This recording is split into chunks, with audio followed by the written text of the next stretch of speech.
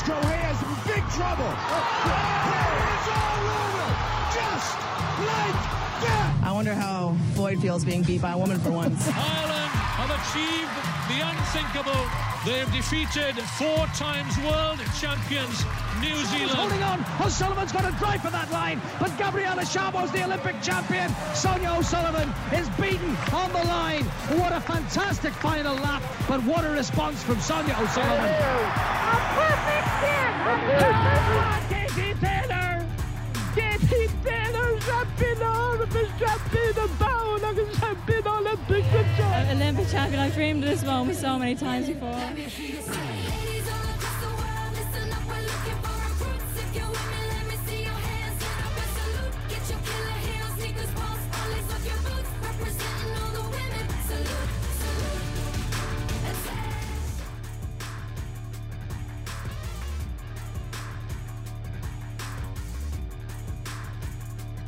Hello and welcome. My name is Cliona Foley and this is Off the Bench, a podcast about women's sport which we hope will educate and entertain sports fans of all ages and genders.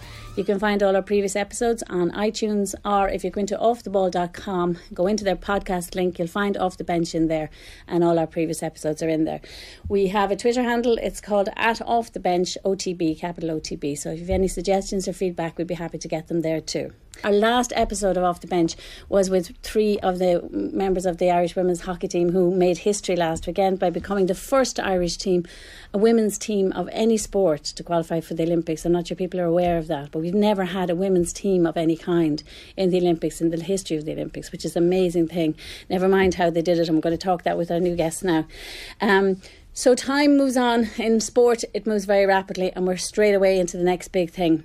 And we're into the rugby season already at club level and at international level. So our guests this morning are 3 members of the Irish women's rugby team.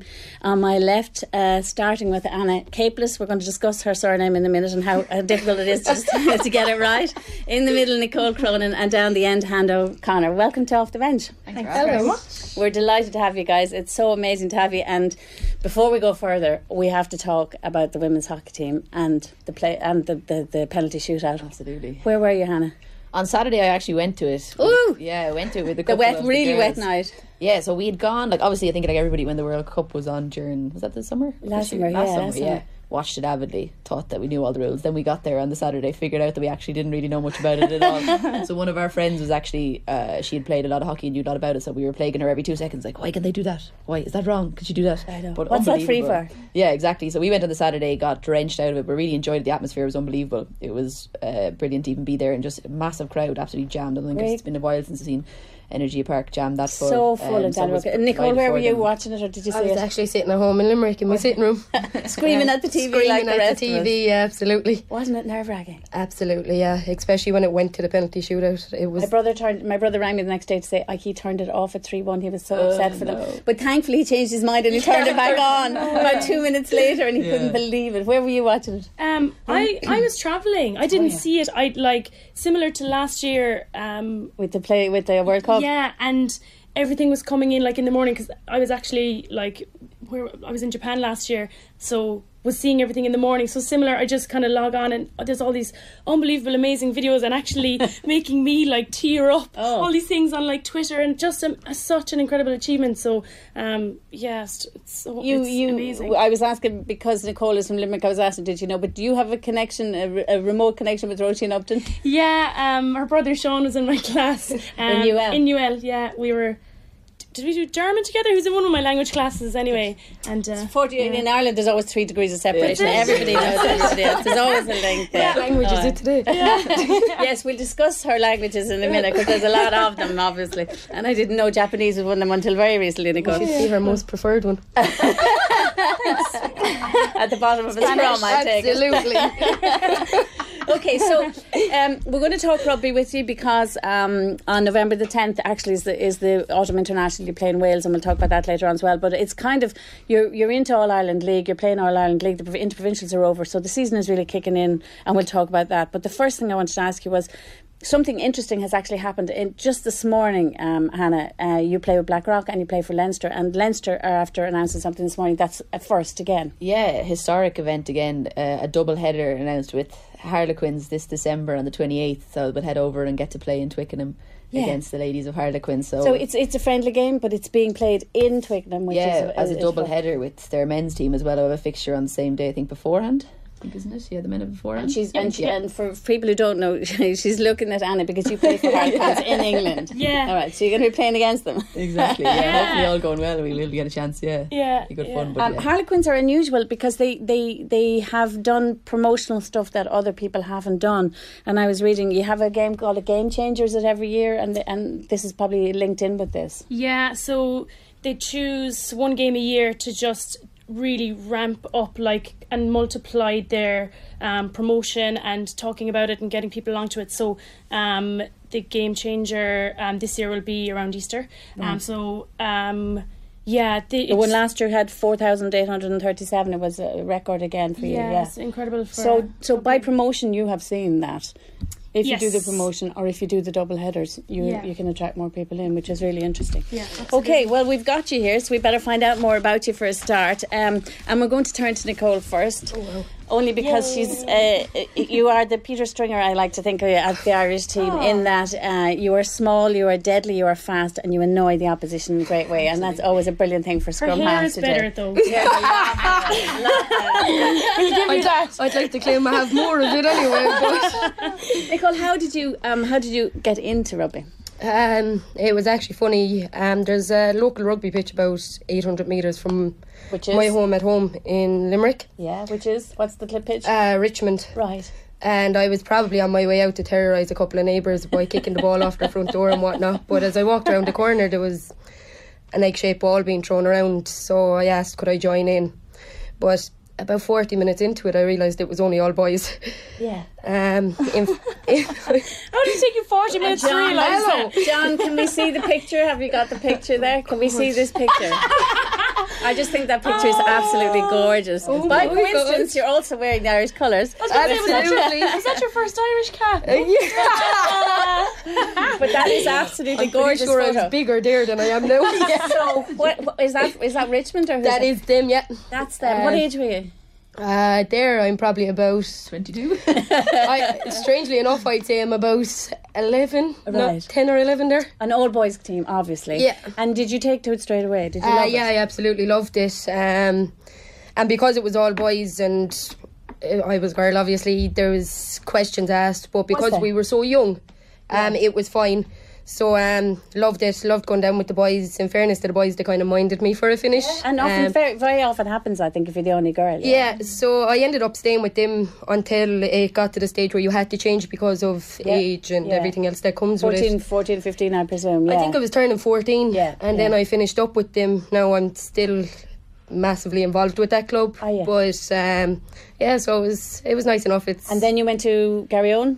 No, I actually went to Shannon. At the time now I was playing a bit of soccer as well, so I went out to Shannon and played a little bit of underage. Right. And they were kind of my club moving forward, but it was and you did. I figured this about you, even though I haven't seen much about it.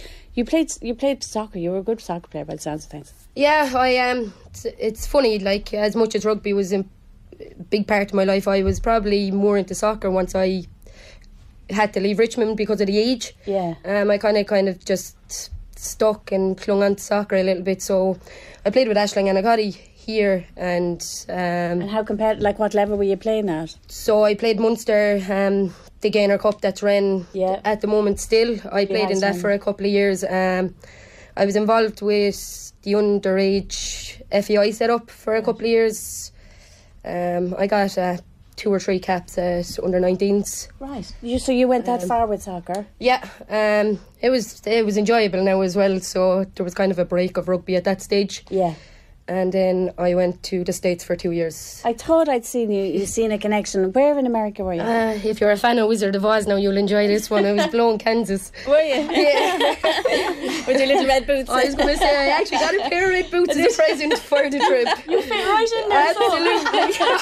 Little red boots. Yeah. You were playing university then. Did you get a scholarship? I was in Hutchinson Community College at that stage, and I was there for 2 years. I came back and forth over the Christmas and things, and I played a little bit of rugby when I used to come home. Then I was due, after I finished up the second year there, you generally only do 2 years in a junior college. I had signed a 4-year deal to go to Missouri, the University of Missouri, but I came home that summer and it just wasn't for me anymore. Right, you knew.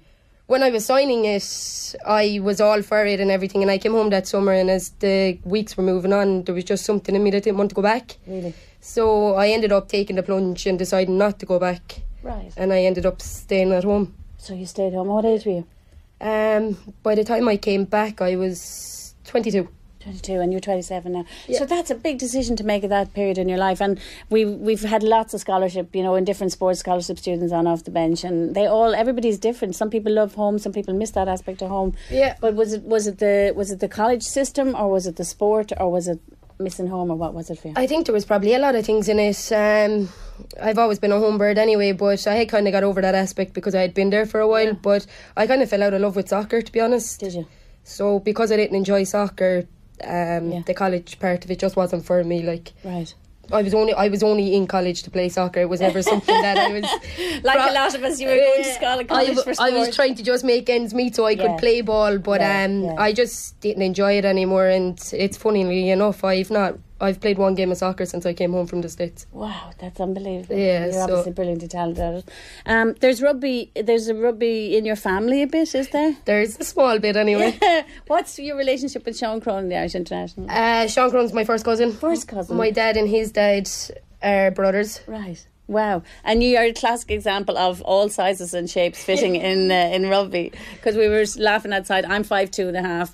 Nicole is even tinier than I am, and yet it's amazing how you can be so powerful on a field, you know what I mean? And did he give you advice when you went to rugby, or did you ask him about it? I think the advice we got was kind of just being battered around the garden. It wasn't kind of like this nothing is what formal. Yeah, so it was just kind of we were close enough growing up.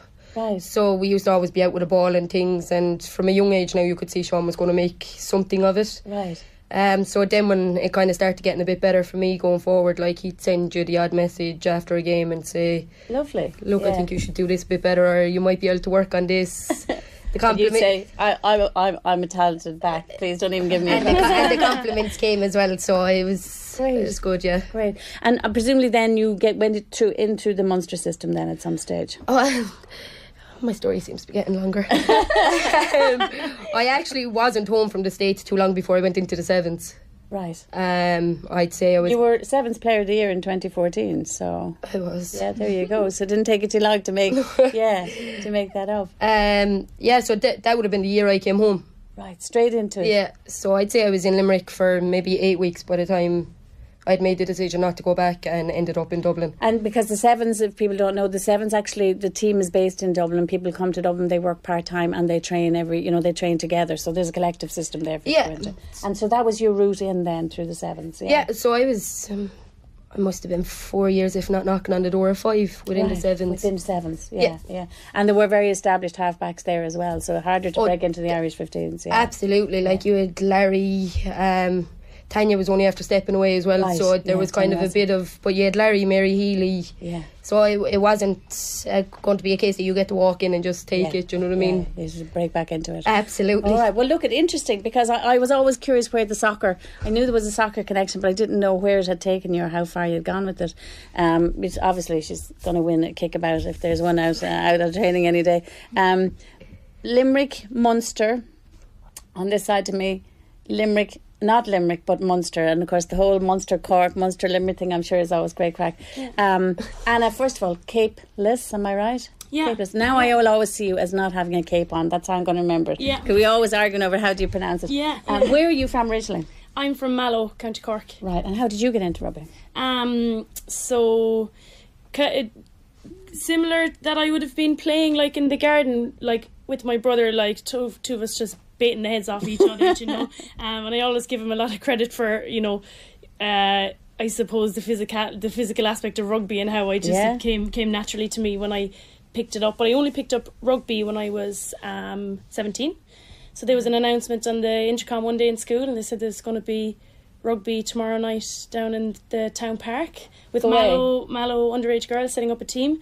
And I had been obsessed, like I was obsessed with Munster, like from when I was about 11 or 12. Like I used to go with my dad and my brother to the Munster games. The obsession, John outside will show us just how big this obsession is, maybe as well, because we can see it there. An obsession that goes to even wearing a rugby ball on your head. That's very impressive. I loved that hat, you know. The worst part is you could still see her wearing it now. Well, yeah, I still have that hat. I haven't had that hat for years. You went to this woman went to a Heineken Cup final just before her leaving cert. Is that right? I'm amazed your parents allowed you to do that. How close to the leaving cert was it? Like same weekend? That was 2 weeks before my leaving cert. I was having a great time. You can see. But there wasn't even a question. I don't think I even needed to ask. I think it was just understood in the house that Munster get to a final. You're going. And I will be there. I was in Wales, I think, wasn't it? That one? Yeah, exactly. Yeah. So, you must have played other sports though, because an awful lot of your transfer, you know, your dual-sided sports. A lot. We find this all the time with women's teams in Ireland. So what else did you play before you took up rugby? Then you were 17. You only started. Yes, yeah. So I would have started with a tennis racket in my hand because my mum is a tennis coach. Go ahead. So tennis out in the back garden. For years, and golf then as well, because in Mallow the golf and tennis club are together in the same site, so played tennis and golf. Did you have a golf handicap? Did you play competitively? Yeah, I did. Yeah, I got it down a few shots, but underage golf girls golf is very competitive in Ireland. Yeah, it's great. And actually I was good at it, and kind of the more I trained with rugby, and I maybe only played a handful of times after I picked up rugby, but I could feel my shots getting better because I was getting stronger and things like that. So there's a strength so when I retire I'll probably go back to it and try to get a few more shots off my handicap. But so golf and tennis, two swing sports. Sports. Yeah, but then of course like Gaelic football and camogie and hurling and football with the boys then as well from a younger age. So with Kilchannig and Drummahan National School, where I went to primary school, and then St Mary's Secondary School, played all those, and we had a great basketball team in our school. Yeah, I was going to say they were basketball to school as well. So and then how did you make the jump then from down the park, first night out for the Mallow girls or whatever, and suddenly then how do you get into provincial club and provincial? Do you know what? It probably sounds like a cliche, but it's definitely true for me. My life actually changed that Friday night at 7:30 when I went down to the park, to Mallowtown Park. I came home like destroyed in mud, beginning a legacy of muddy gear in our house, you know. So I actually was in the shower after that night, like washing off all the mud, and I was singing The Fields of Athenry at the top of my voice. And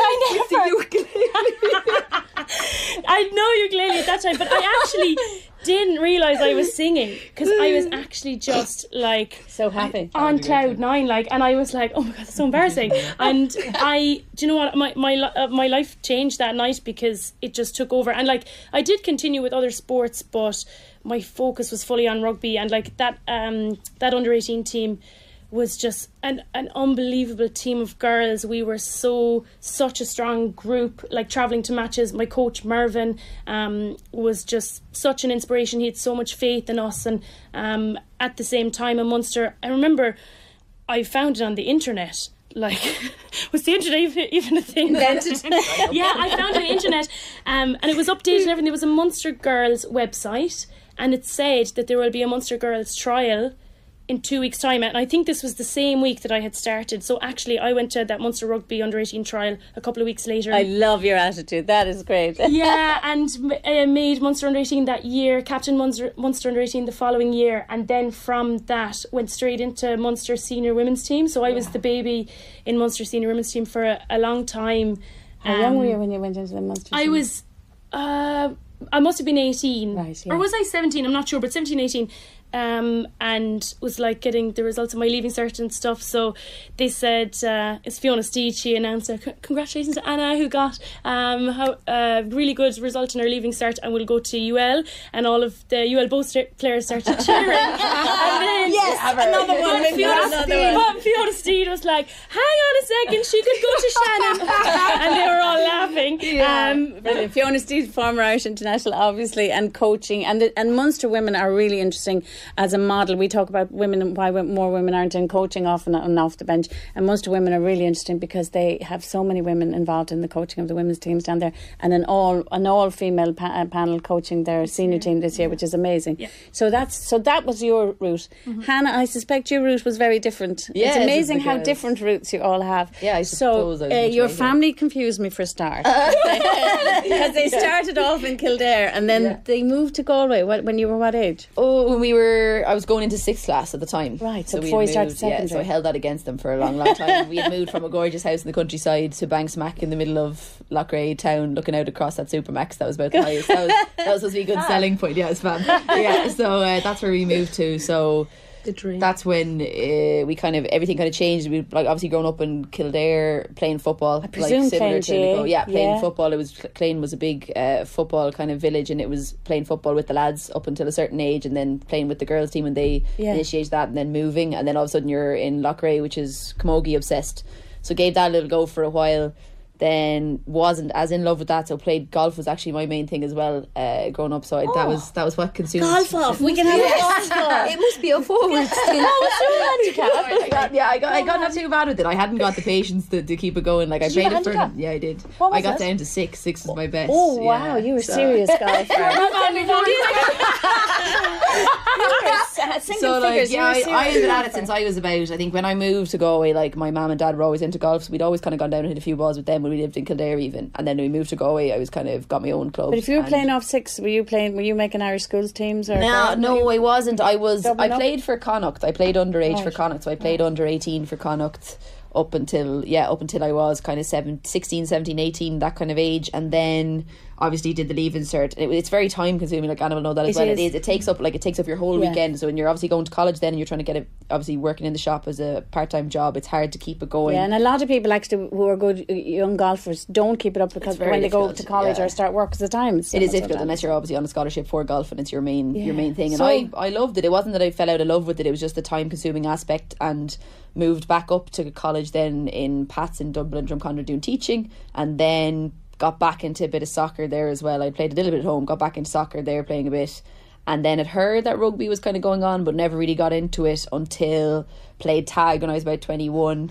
Played a bit of tag rugby with the girls, and then there's the few girls who play in the rugby clubs going around, come and play, try it with us. So then joined CYM over in Terranure and played there for I was about 22 for about 3 or 4 years, and then decided I'd make the jump to Blackrock purely to give it a crack and see how far I could push it, but loved it. I could never look back. That was my only regret, that I joined it so late. Blackrock really has a huge history. People might realise it, but like the Rockettes, Blackrock was one of the first strong women's rugby clubs in Ireland, and has a great history. So and appeared to be strong now. There's a gang of you back, obviously, on the Irish panel, and you've just got your first cap. Well, hopefully that's the plan this week. You've been picked on the panel for this Autumn International on November the 10th. Yeah, so that's the hope, the goal. Like I was involved last year with the girls in the squad from kind of end November last year. I'd been getting the squad experience, but this would be my first hopefully cap this weekend. So. Brilliant. So all of you different routes. It's funny, but the people will wonder now. Okay, so you get into an Irish panel and you're in an Irish squad. Things might be slightly different for Anna, we'll talk about it in a minute. But Nicole, I mean, how do you train with Ireland, and how much time together do you get, and where have you just come from actually? I mean, do you get together on a weekend base regularly, or how does it manage? Because I presume are you working? Yeah, I'm based out of Limerick full time. So and you're working down there? Are you? Yeah, I am. I'm working in the wastewater treatment plant below. So and you're primary school teacher? Primary school teaching in Lucan. Right. Yeah. And you're actually teaching as well in England at the moment, are you? I'm not actually. I'm Foundation Development Officer for the Harlequins Foundation. Oh, right. Which I started just a few months ago. Linked to the club? Yes. Right. But your background is originally in teaching as well. Yeah. So how do you combine work and training for province or for Ireland? How does it work? I do think that you need a bit of lenience from work as well. It's not really much.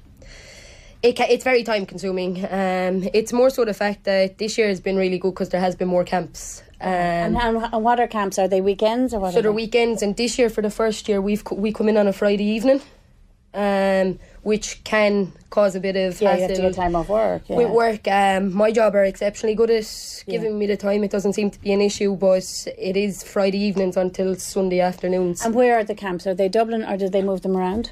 No, we are based out of Dublin. We're based out of the High Performance Unit in Abbottstown. Right, out in Blanchardstown, Yeah. So you all have to get there, and would it be like 2 weekends a month, or is it that regular?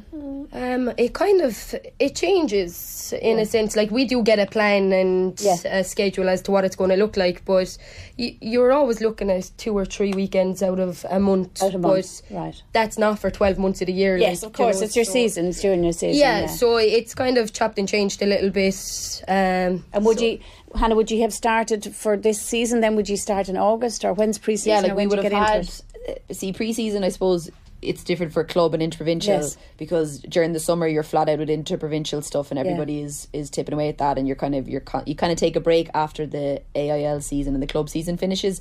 Then you get into interprovincial and you're training all summer with that group. Then you finish that and you kind of have a little kind of couple of weeks of a lull, and then they kind of overlap at the end with club and interprovincial a little bit. Then you're straight back into club, and then Ireland kind of kicks off again. But we have had camps, national camps throughout the summer as well, kind of meeting up with each other. Yeah, so we would have had a good few camps during the summer as well. And as Nicole said there, it's great to have the Friday. It kind of feels like you've extra time. I think the Friday, they have the pros and the cons to them, but it's nice to kind of get in the Friday. You feel like you get an extra little bit of time with each other. You get in on Friday afternoon or Friday evening? Friday evening, exactly. So a lot of the arguments in recent years were they weren't getting you together enough, you weren't getting enough time together. That has clearly improved, and you feel that there's more time. I think so anyway. Getting together. Now you're based in England, which is interesting, because we hear so much about the professionalisation of the game in England and people getting paid and all the rest. Are you rolling in it, and have you a full-time professional contract over there? I need to update the parking ticket on my Mercedes. Actually, want to change our Casio? Well, when I didn't get a message from an agent, I figured we were okay to get you in. No, you're definitely okay. What's the story in England with people at club level? Are some people being paid in England and some not? Yeah, it seems so. I don't know fully. I don't know if anyone knows fully who is, who isn't. It's all at the discretion of the clubs. Right. But there are some clubs that have decided to pay their players. Right. Whether it's a match fee or a retainer fee. Obviously, that's different from the English girls who are being looked after by the RFU. And so we know in 2 years ago they started to give the international senior players in England contracts. Exactly. And then to link up with that, the clubs are responsible for delivering programmes to those girls. So for example, the Harlequins girls have sessions that are delivered by Harlequins because Harlequins are part of Tyrrell's Premiership. So for me, I train in the afternoons because I can avail of those sessions as well, the ones that are on the afternoons from that Harlequins put on. Right. I go to gym and skill sessions in the afternoons, not every afternoon, but it does mean that I have to come out of work early, not just on a day for travel to camp, but for training on a Monday afternoon, for example. Right. But I applied for my job, which actually it's the same, it's under the same banner of Harlequins, but the foundation is the charity. It's a work. And I applied for that job and did the interview, and they didn't give it to me because I'm a women's player. I applied for it, and but I said to them, and they were very understanding because they wanted my experience as a coach and as a player, and all the other things that I bring. They wanted to make it work, so they said we can make a timetable to work around you. Yeah, so that's my decision to work kind of less than full time. Then what you're saying is Quins actually have training sessions during the day, which in an Irish club for Blackrock or for UL Bows, you don't have anything like that. All your club training is all at night. Our club training is in the evenings, and after work. Our gym sessions that'd be delivered by the RFU or in the morning, so you get them done before you go to work. Yeah. Did I hear you say in the interview saying that you were in the gym at 20 to 6 in the morning? You hardly going to bed at that hour, for God's sake. What? 20 to 6? You will be. Yeah, I'm living out in Clane, so to get up and to come into town. Where do you use? We'd be out. Well, when we're out in Abbottstown, that's where we'd have to go. It would be earlier. It would be earlier for Abbottstown. If it's 20 to 6. If I'm popping to it to say out of national gym hours. If you're doing it myself, it'll be 20 to 6 to make sure you can do it before you get into work. If it's gym with the girls in the Ireland setup, and as you're based, any of the people who are based in Limerick will say, for example, can you do your gym sessions in a centralised place in Limerick? We're based out of the Munster High Performance Unit in UL. In UL, so it's that's all in place for you then. Yeah. Okay. And at the moment, this winter has been unusual. We were hoping that they'd give you 2 autumn internationals because everyone says you need games. They've only given you 1, but they've done something slightly different, Hannah, this year. So where have you just kind of come from in terms of camps? Yeah, the girls, we've had the last 2 weeks have been fairly full on for the squad, in the sense that we've been over in France just this week on for a 5-day training camp with the 5 French. days? Yeah, which was invaluable, I think, to the squad. I don't think that's ever happened before. I think that's the first. So, that's the first to my knowledge anyway. And then the week previously then with Scotland for the same thing, which is a slightly shorter span, but again a kind of a training camp and game situation against them, so where they're not classified as test games, you're not going over there. And you're over training in their facilities, presumably not looking over the wall to see what they're doing, but do you come together for games, or did you have anything else? What was the interaction? Anna, you were in France, which was a bit more joined as opposed to Scotland was. We had, so the Scotland one, we had the same thing last year actually, where Scotland came to us. But with France this year, we went and we stayed in their, I suppose, their equivalent to their high performance centre in Marcoussis. That's right. And we did a lot of our own sessions, because obviously we were learning our plays and our moves and everything for this year. And then we did a technical session with their forwards coach and the French forwards, so we were scrumming against each other. Brilliant. And it was really nice actually. Giants, mother of God. They're not that big up close. Not that big when you take them down. no, absolutely not. So that was really nice, just to see how they tick and how they work, and they're and you're sharing technical expertise, which is brilliant. That was and games against them as well. And just to see how they train. They do. We got our schedule. It was like 7:30 forwards meeting at wherever for a scrum session, breakfast 8:30. So we're like, we're doing scrums before breakfast. Right, okay, let's go with it. And that's what the French girls do, not every day, but when they have their full-on days, they will do scrums before breakfast, where the backs are just sleeping in. And we have to do the hard yards on the day, so we need to be rested. So you need the extra. We need to rest down the beauty sleep. I'm sure. So interesting. And I think is it true that the French, some of them might be on contracts as well? Yeah. So they have a high performance system there, and they're in, and they're on contracts. Yeah, I probably I don't understand it fully, but I know that they're getting money to play rugby. Yeah, it's supporting them. Yeah. Interesting, because as I said, we look at it, and we were even talking this week, like, how do you fund women's sport? How do you fund women's team sport? If you don't get the same amount of crowds in, you're not getting people through the gates, how do you fund it? But this week is a very interesting week, because the Australian women's soccer team, the Matildas as they're called, they are after signing contracts they're after getting the same contract agreement as their men, and people say it's quite historic. It's happening some different places over the world, but can you ever imagine a day, Nicole, when you get paid to play rugby and get exactly the same experiences as the men? I think it's something we could hope for and wish for. I think things are being put into place to make things better anyway, and make it more feasible to be getting a return when you're at the loss of maybe a day's work. So I do think for maybe a couple of generations coming up, things will set down now. I'm not too sure if it'll ever be even keels. Yeah. But I think it's definitely making progress in the sense of they're getting in the right direction. In general, I think a couple of generations after us might benefit a bit more from it. Yeah, there was a big 2020 discussion yesterday, and that was one of the questions was, could you ever see a situation? And people were saying, well, it might not exactly ever be the same, but there's a whole load of progress that could be made. Yeah. I think the foundation has been set. It's just about keep building on it. Yeah. But we'll just have to keep moving forward with that. Yeah. Next year, interesting, Six Nations. Obviously, playing Wales in November the 10th. It's only a couple of days away, and in Autumn International. First game next season is home game, Six Nations, Scotland. coached, by the way, by Philip Doyle, the ex-Irish manager, Goose as we know him, which is going to be a really interesting start at the season. And then you have, is it the home, are you away to England and France in Six Nations? Yeah. Always difficult to travel there. Yeah. Also, World Cup qualification, am I right, Fee, in this coming year? And when does that happen, or do you know when that happens? September of next year. September next year. Yeah. So it's 2020 then is a big year for you. Yeah. Massive year. Yeah. Massive year for you. Yeah. And it was a difficult year last year, I would say. I looked at even the squad that's just been picked for this, and I counted of the squad that's just been picked for this Autumn International, only 11 of that team were in the squad in 2018.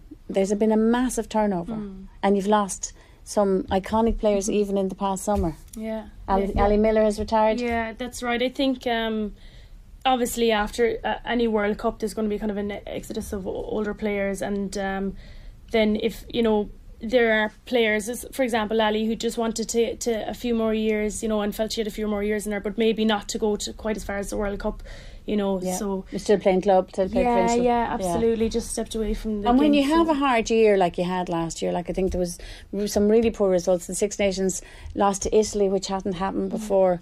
Like, how do you get your heads around that, and how do you stay motivated? It was tough, but we want the same as what other female athletes in the country want. You want recognition, but you have to get good results. So that's what's inspiring us. Actually, the hockey girls came in and spoke to us last year about. Did they? They did. Yeah. When? Before the Six Nations? Before one of the games. They presented the jerseys for one of the games. They presented our jerseys before France, I think, to the girls. It was just really nice because we're, even though they've got a stick in their hand, we're actually all on the same page, like. And they had serious struggles at times as well. That's right. So, I can't remember who exactly it was that said it, but she said, you don't know how close you are to actually making that breakthrough. Exactly. She said it could be tomorrow, so you don't know. So, and that really stuck with me. But I think we all understand that anyway. Like we're not just here just to, just to fill a jersey and just to get the free year. We actually really want to achieve something. So that I think from that respect, it's easy to stay motivated. Yeah. And Hannah, an interesting point. Really, we even look at your age profile. Nicole is 27, only started. You're 30. You're 29. Yeah. So we're still in that generation where you weren't rugby players from kids. Yeah. A lot of you adapted and became rugby players, whereas the generation that are going to come behind you, they are going to be first. Rugby is going to be first and centre for them, and that is going to affect their skill level from a very early age, isn't it? Yeah, absolutely. I think it's only going to benefit the future of the grassroots, getting it down at that level and bringing it up through it. I suppose, as Anna said, like, we're not here just to fill a jersey. Like, I suppose when you're getting the opportunity to represent your country, it's the highest of accolades that you want, and you want to leave the jersey in a better place every time you get the opportunity to wear it, whether that be in training or whether that be on a test match pitch. But they're going to definitely be the under-18s in the process that are coming up. I think they're going to definitely be putting the game in a better place. And well, you look at somebody like Bavian Parsons, who came made her debut last year. Was she 17? She's doing her leaving. I think she was 16 when she actually got capped. Unbelievable. She's doing her leaving this year, and she's playing our senior. That is incredible. But that's what's going to affect the skill level, I think, and also that permeates through a squad as well. When somebody comes in with such brilliant skills, I think it affects everybody else as well. You nearly start working harder. Do you know what I mean? In your head, you're thinking, where are they coming from? So that's a huge part of it for you going forward, isn't it, Nicole? Yeah. I think like that, you need them coming up younger as opposed to starting so late. And I think, like I said earlier, I think foundations are in place, and I think there's a bigger emphasis on underage teams in clubs that would have been primarily boys teams. Yeah. So I do think they are putting the emphasis on to get them started younger. So I think going forward it'll be... And do you see that at club level, even in Limerick, whether it's Richmond or Garryowen? We have a lovely photo of you here with a young player, and I was just curious as to where that happened or how, but that's a really cute photo. What age is she like? As I got told very quickly afterwards, do not bend down to kids that are not that small. That's actually below in Richmond. That's in your own club.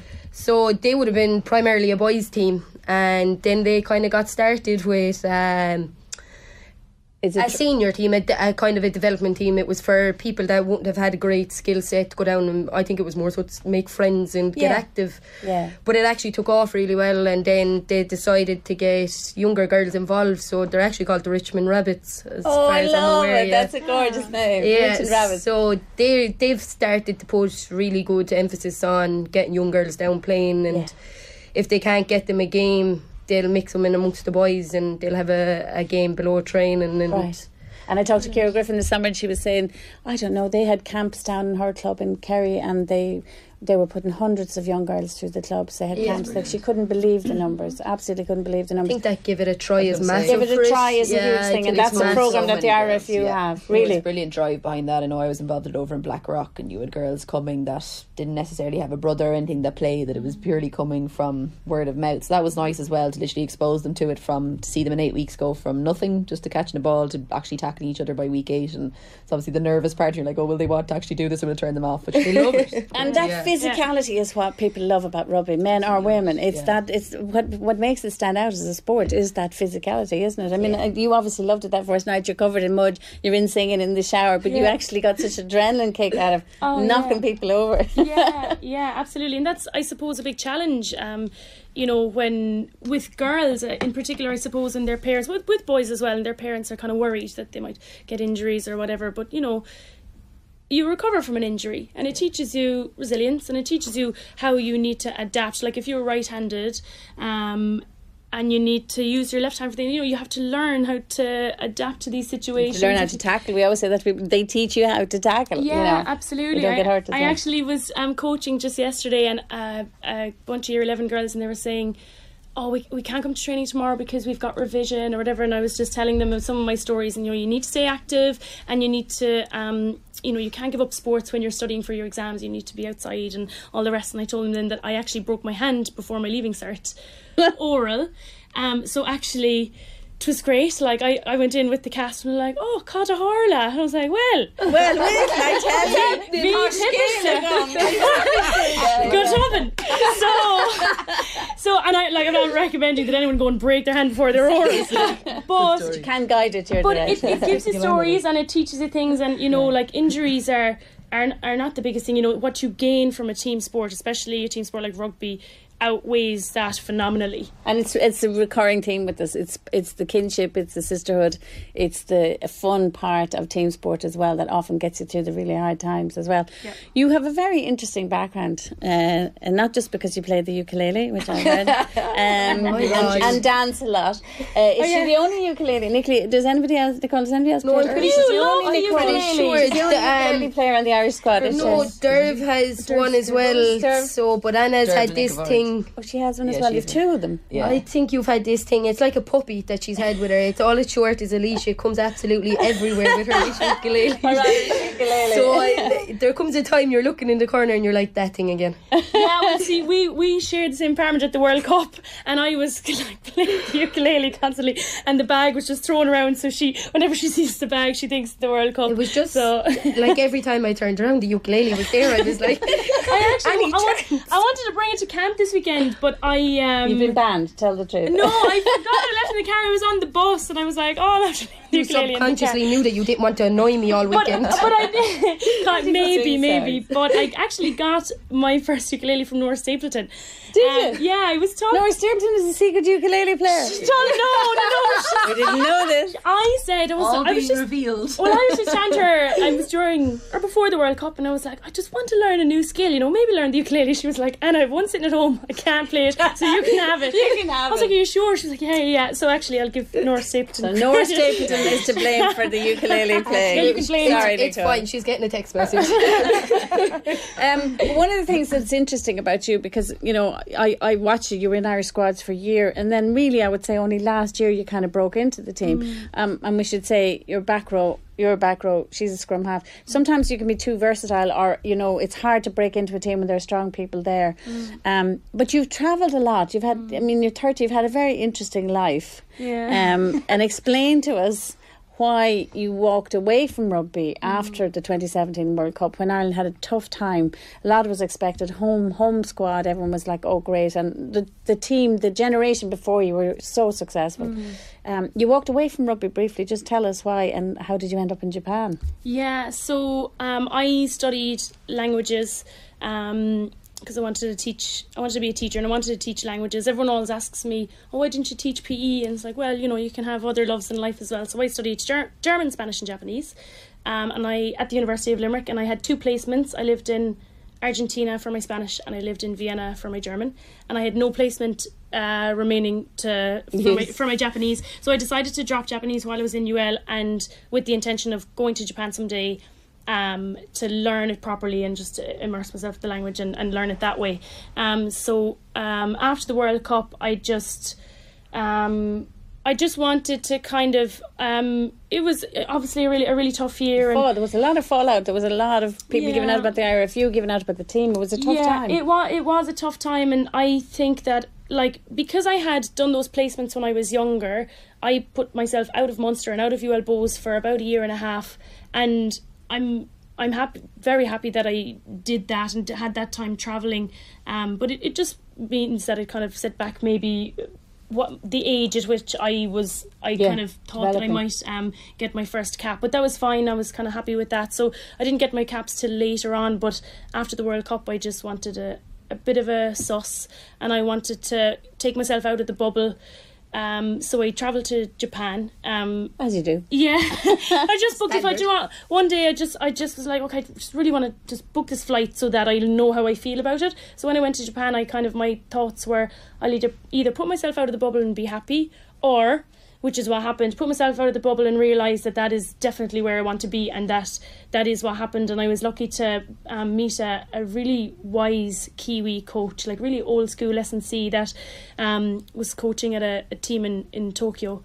And he asked me, he was like, but you play for Ireland, like what are you doing here in Japan? And I explained everything to him, and he spoke to me about it, and he said, like your window of opportunity to play sport is very small. Your window of opportunity to play international sport is extremely small. So while you have the opportunity to do that, and he was right, and I knew it, and it was really nice to speak to this complete stranger on the other side of the world, to just kind of fully come around to it. So I rang Adam Griggs, and I said, I've made the wrong decision here. I'm happy to, I'm back. And I'm happy to admit that, and I want to come back and play.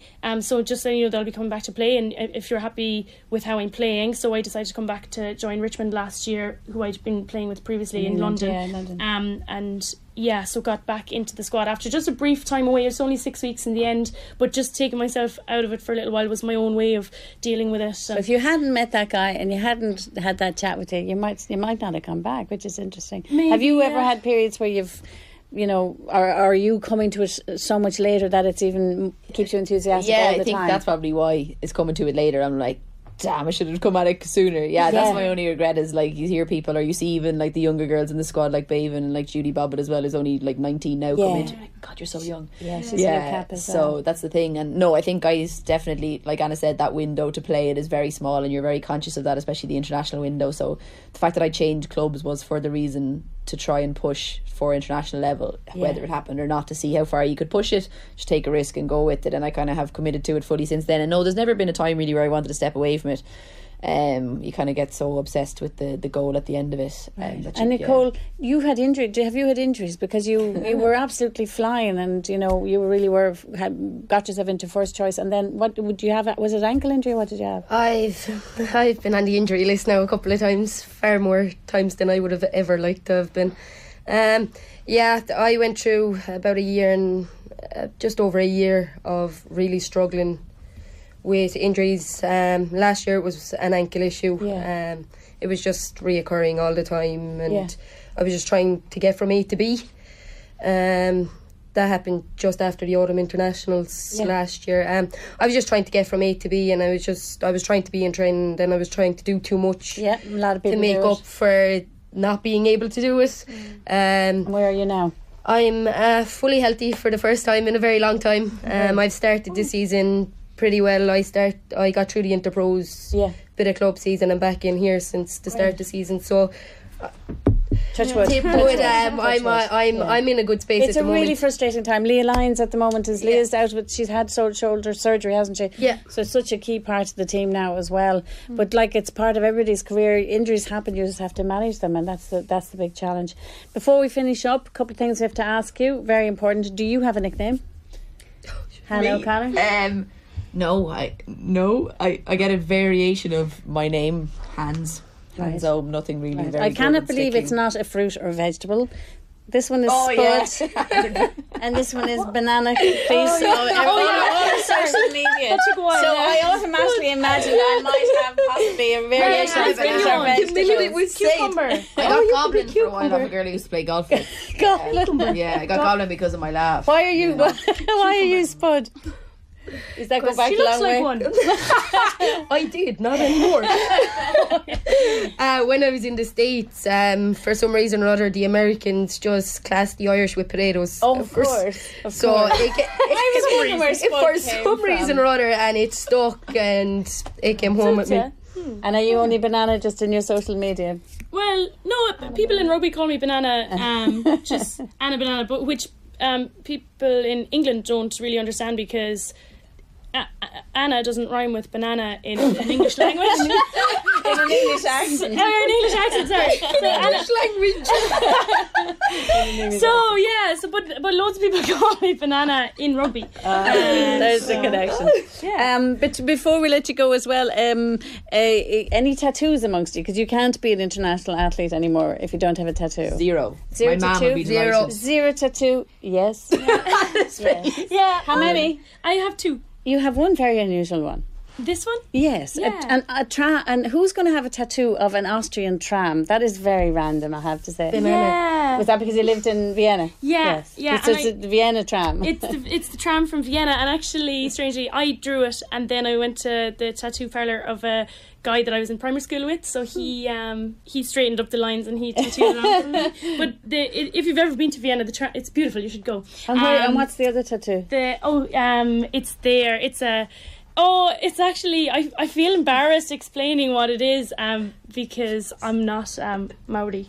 So it's a Maori tattoo. Yeah.